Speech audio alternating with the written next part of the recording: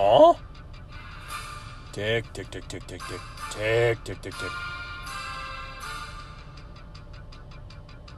We start in Titty City, where John C. Riley Estadillo said I've got a luscious V of hair going from my chest pubes right down to my Hunter ball fro, and no T-shirt Higgins were required in Titty City on Sunday.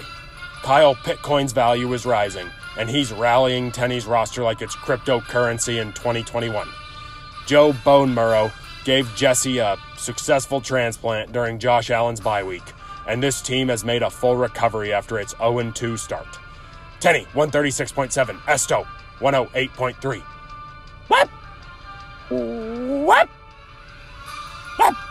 Next, we go to the Octagon, where Lighting didn't have to call his guy because it was a beatdown from start to finish. Cooper, cup of touchdowns, continues to dominate on land, and Ricky saved the Seals-Jones, polluted Nate's lineup, but it didn't matter, as Darnell Full Mooney was in retrograde for this week's game. Aaron Boone-Jones was a massive letdown for Cochran's Wood, and Will has a decision to make about these damn Yankees he calls a team. Nate, 116.6. Will, 89.9. Now, we head to western Nebraska, where Osh's team resembles a broken bow, and Jacob moved further North Platte in the standings. Pat Sheck West Mahomes was singing, I got no points now, but we got Mo Huck and Mo, Allie Cox Bomba. Tim the Tapman Patrick wasn't much of a gamer this week, and Travis Barker Kelsey helped push Osh to blink 182.5. Jacob, 118.3. Osh, 87.4. Oh, no. Next, to the Swag Factory, where Lighting stole loaf's bread and made sure it was properly Chuba buttered on Sunday. Elijah Mitchell Tenpenny told Lighting, drunk me can't get over you giving me a chance on this football team. And DJ Mandy Moore is taking a walk to remember in Lighting's wide receiver 1 spot. Although Trev had a lack of Dak at the quarterback spot, this team could be disturbed, and they came down with the sickness of Lighting, 124.2. Loaf, 115.3. Whap! Whap! Some spread. Tick, tick, tick, tick, tick, tick, tick, tick, tick. Last, we head to the meat house, where Jamar chasing cars put Sloan on snow patrol as he was weeping. If I lay here, if I just lay here, would you lie with me and just forget Jalen Hurts? Matt, he was a Prater boy. He said, see you later, boy, to Sloan. And this team stood no chance against dirty Mike Evans and the boys. Z-Tech will try to make some racket in the playoff race after this backhanding of Sloan K, and he'll lean on the real Williams sisters, Mike and Daryl, to do so. Z-Tech, 167.3. Sloan, 112.7. All right, paper towels. 7 weeks down. And it's been quick. I think I've said it, but it's been probably the quickest season I can remember so far. And week 7 was kind of moving week here. We had kind of some of the bottom feeders winning, some of the upper echelon teams losing. We had a Trevor Lighting over Matt Karloff this week, a Sammy Z-Tech over Sloan Kettering. It was kind of moving week. We kind of brought the standings a little closer together, I think. And then, you had the Deaf Boys wagon that just continues to just trudge forward. Jesse Tenney, the hottest team in America, the hottest team in sports, 5-game winning streak. And speaking of Jesse Tenney, kind of went on a hiatus from talking to you all. It was a bit of a statement, I would say, after the comments that were made publicly, which we've gotten over. We've cleared the air, but, just wanted to make a little bit of a 2-week statement there, just play the interviews, shorten the pod a little bit. So hope you enjoyed that. If not, then, hey, you're going to like this episode because I got a lot to say. I've got 3 weeks basically to recap, and we're just going to get right into it because there's a lot. I'd like to thank John Estadillo for bringing to my attention week 5 being one of the highest scoring weeks ever in fantasy football. And I dove into Will's analysis, his league history archives, and it was the highest scoring week in league history. So collectively, us 10 teams scored the most we've ever scored in a single week. We scored 1,343 points. I won't bore you with the decimals, but 1,343. Our previous high was week like 8. I don't have it on me, but it was like week 8 of 2019, something like that. It was 1,324. So we beat it by 19 points, basically. Highest score ever since 2016. Our average, just to put it into perspective, is 1125. So more than 200 points over our weekly average, basically. And the lowest we've ever scored is 965, which is also kind of wild. Other end of the spectrum, almost 200 points less than our average. But week 5 was just bananas. I mean, people were just scoring points in bunches. It was just a monsoon of points. I think we had multiple people like above 160. We had one team below 100 points, and it was Osh at 99.7. So basically every team scored 100 points, which is absolutely crazy. You hardly ever see it. So good work. Week 5, highest scoring week ever. Now, to get into I'm just going to go team by, I'm going to go through every team in the last 3 weeks, what's kind of been happening. And I'm going to start with Jesse Tenney. He is a problem. He's a problem on the football field. He's a problem in the group chat. This team is a problem, and it's going to continue to be a problem. He gets Loaf, who's kind of reeling right now, a 2-game losing streak. He's going to be without Mark Andrews, without Christian McCaffrey, without Clyde Edwards-Helaire. And right now, he's trying to tread water, but, it's just tough when you've got all these guys down. Loaf is just going to be salivating to get Christian McCaffrey back. But he's going to be without him this week, and Tenney gets to take advantage of another matchup like he did last week with John. But Jesse Tenney's a problem. I mean, I'm going to say it. He'll probably be on a 6-game winning streak after this week. He'll be 6-2. And it's a good team. I mean, this is a good roster. It's no joke.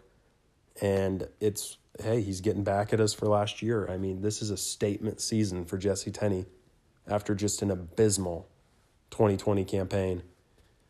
So he's a problem right now. He's going to be a problem. And who else is going to be a problem is Esto.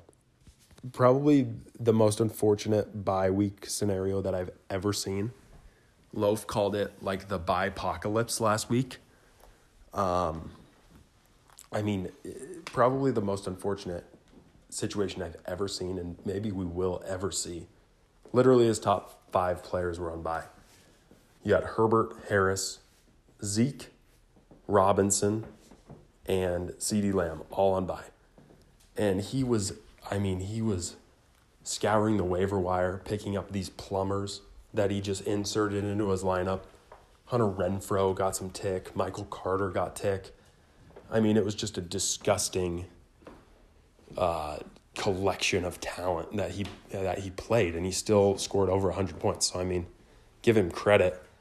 But he's going to be a problem going forward because this is out of the way, right? Pretty much all his best players have their bye week behind them. And, I mean, this is a really good team. He's put up a lot of points this season, and I think he's going to continue to, especially with all of his dogs, right? So I think Esto's going to be a problem moving forward.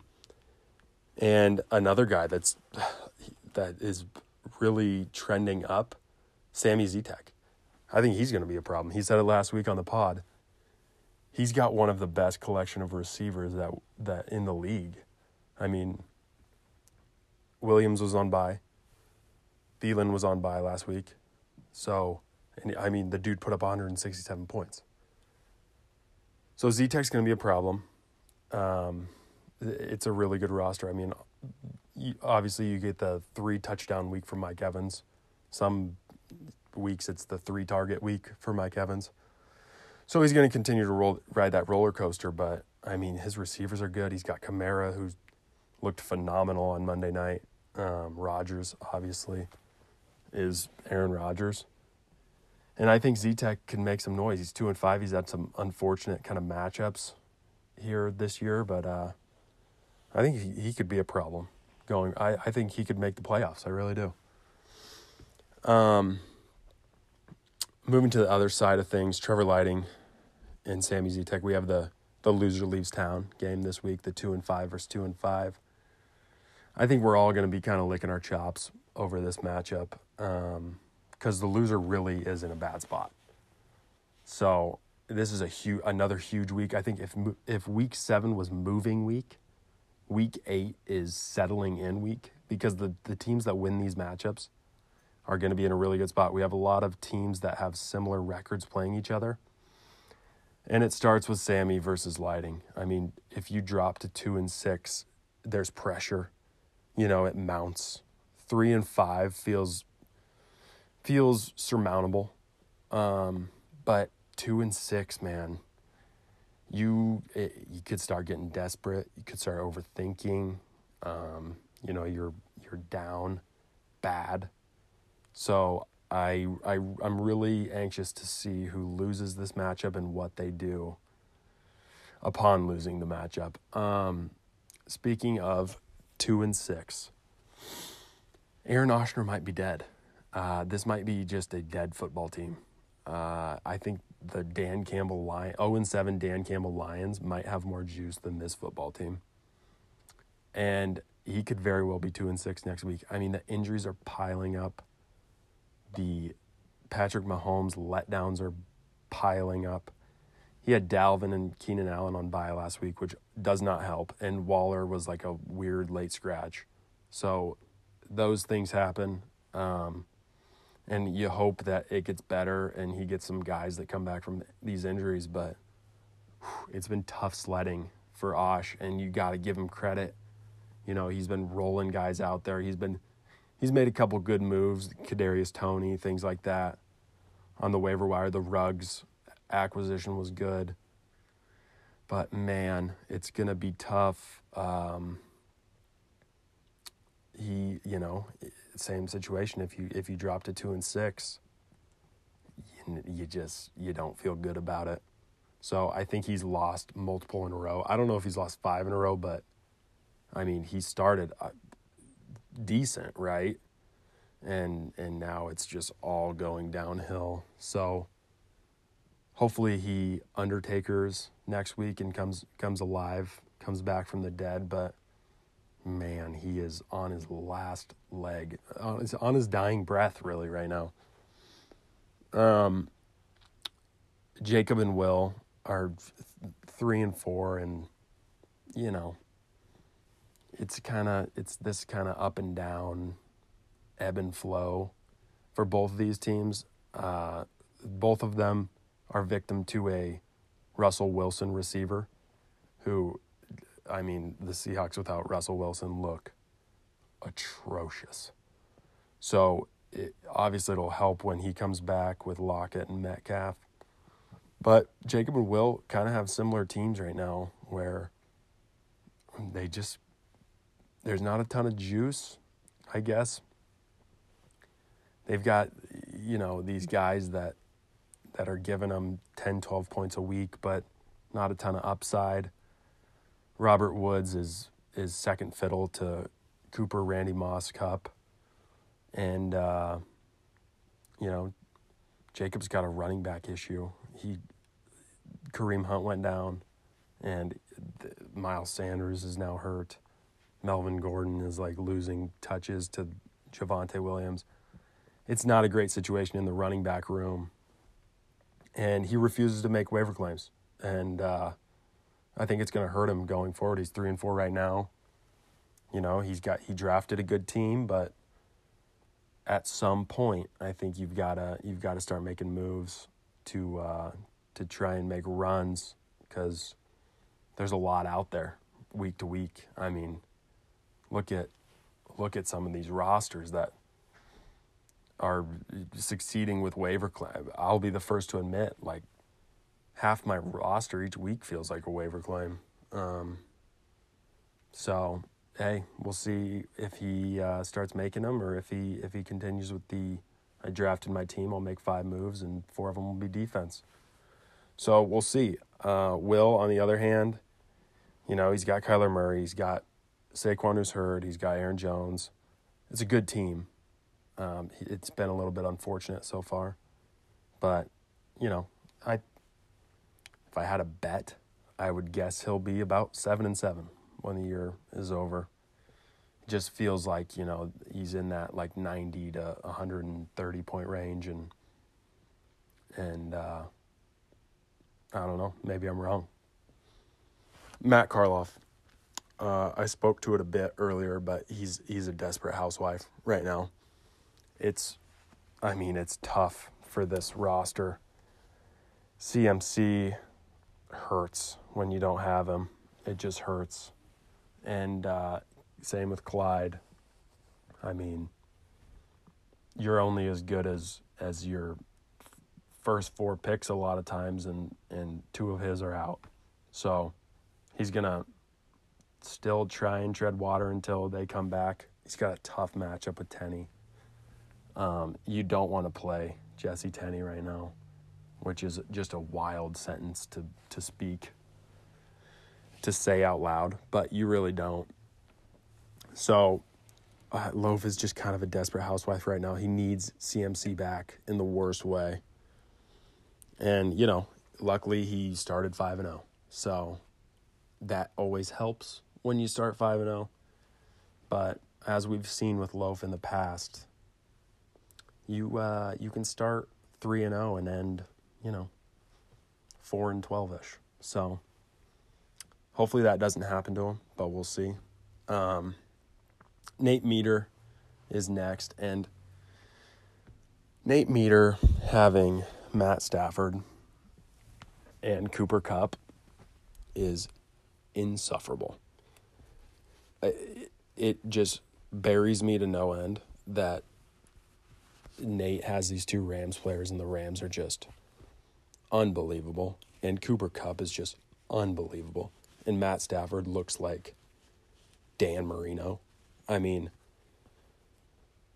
why didn't we see it? I wanted Stafford bad, and Nate swooped him, right after getting Russ. He swooped him in like one of those, mid to late rounds, and it'll eat at me.